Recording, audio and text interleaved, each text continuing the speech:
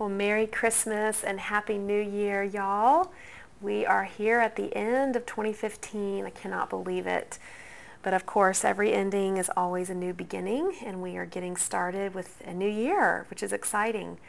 We are in our root study still in Psalm 119, picking up with verses 49 through 56. We took a little break there in a couple weeks of December with all the holidays and things, but we are back with our passages, and I hope you're continuing to glean nuggets and treasures out of God's Word through this study of Psalm 119 in your roots groups, at your dining room tables, or on your couches in your living rooms. It is such a privilege to get to study the Scripture alongside of y'all, even though I'm not in the room, though I wish I could be sometimes.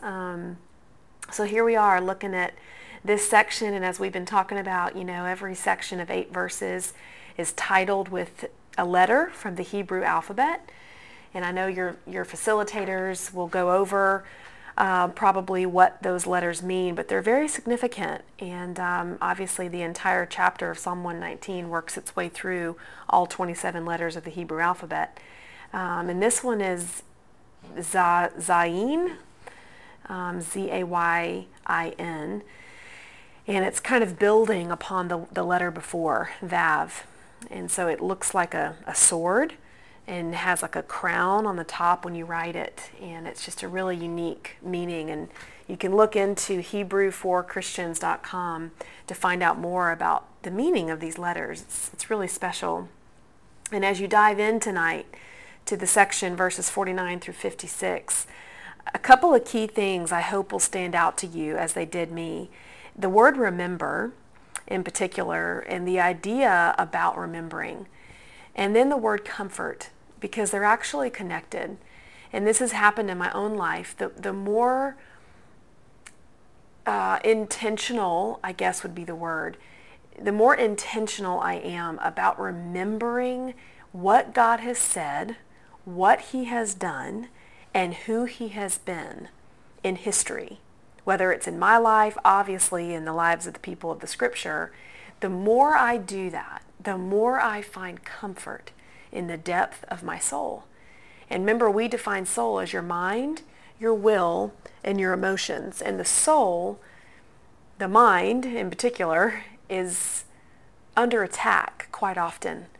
And your soul, where your emotions sit, right, especially as women, can come under attack. You can be up one moment, down the next.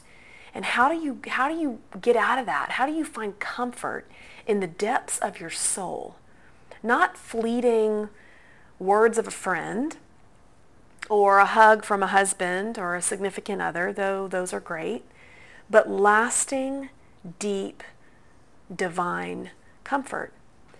And I believe it really comes, and this passage teaches us that type of comfort, that type of consoling and the wrapping almost of your soul comes from remembering the Word of God, remembering His promises, remembering His character, going back and read. You're in a drought and you have amnesia, you have spiritual amnesia, and you can't remember what God has done in your own life. Go call up a friend to say, hey, remind me of what God's done in your life.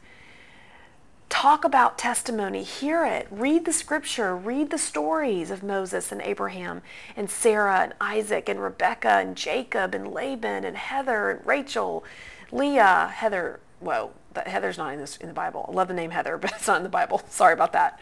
Rachel and Leah. I don't know where Heather came from. Maybe there's a Heather tonight that needs to hear that. It's funny. But go back and remember. Bring to your mind the Word of God. There is a reviving that will happen in your faith, in your spirit, and I believe even in your demeanor, in your emotions, in your face, in your posture. That will change as you are intentional to remember the ways and the Word of God.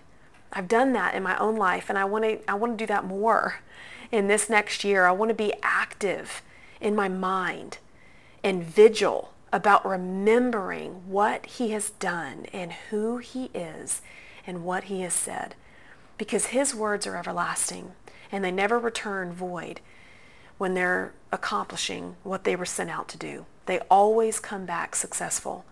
And so when we can think on that and remember that, man, how good are we as women to hold grudges, right? And to remember things of the past that we should have long forgotten. But how quick are we to forget the truth and the freedom and the words of life that the Lord has said that we should be so quick to remember. Don't forget that. There is value in life. This section of Scripture actually says it will revive you. It will preserve your life if you can remember. That's a vital weapon, ladies. Your memory. It's a weapon. Don't allow the enemy to come in with spiritual amnesia, enabling you to forget the track record of his faithfulness and his goodness. And the more you do that, the more comfort you will have. And it specifically takes me to the New Testament passage of 2 Corinthians chapter 1, where it talks about God's comfort, comforting us in the seasons of affliction so that we might then comfort others. You know, the power of comfort and the power of remembering what God has said and what God has done, that actually enables life in someone else. Today is Sunday, we actually went to a church that we'd never been to today. Our home church was in a sabbatical period with the holidays, and so we went to this new church this morning, and it was so powerful. I've never seen this done before, but the entire congregation, it was a very small church, but intimate, and they knew each other. And pretty much the entire congregation participated in a testimony time where they got cardboard pieces and black Sharpie markers in different categories of life and wrote down what their need was, or their pain, or their prayer, or their request sometime in this year, and how God came through. I mean, we're talking amazing stories of God's provision, of God's healing, of God's presence, of his just power and joy, of the transformation of marriages and relationships and forgiveness. I mean, it was amazing what was written on these cards, and all the glory was going to the Lord. And yet what was happening is faith was rising in the room, and comfort, I believe, was trickling into the souls of everybody in that space. The power of testimony for those that hear preserves life, and the power of giving testimony for those that share it preserves life and overcomes the enemy, as we know in Revelation 12:11. It says those who share the testimony, the word of their testimony, and the blood of the Lamb will overcome the enemy. So I just encourage y'all to comfort one another tonight with remembering what he has done in your life, especially here at the end of a year and the beginning of a new one. And so I'm encouraged at the track record of my God in my life, in the history of the Scripture, as I find so much comfort in their lives and what God did in their life. And I'm anticipating y'all's time together as you reflect and call to memory his goodness, his faithfulness, his provision, his answering of your prayers. Yes, there's so much to be done. And yes, there's things probably still we want to see God work on or answer or move on in this new year. But let's not quickly forget all that he has said and all that he has done. It is worth celebrating, and it will bring a deep comfort to your souls tonight.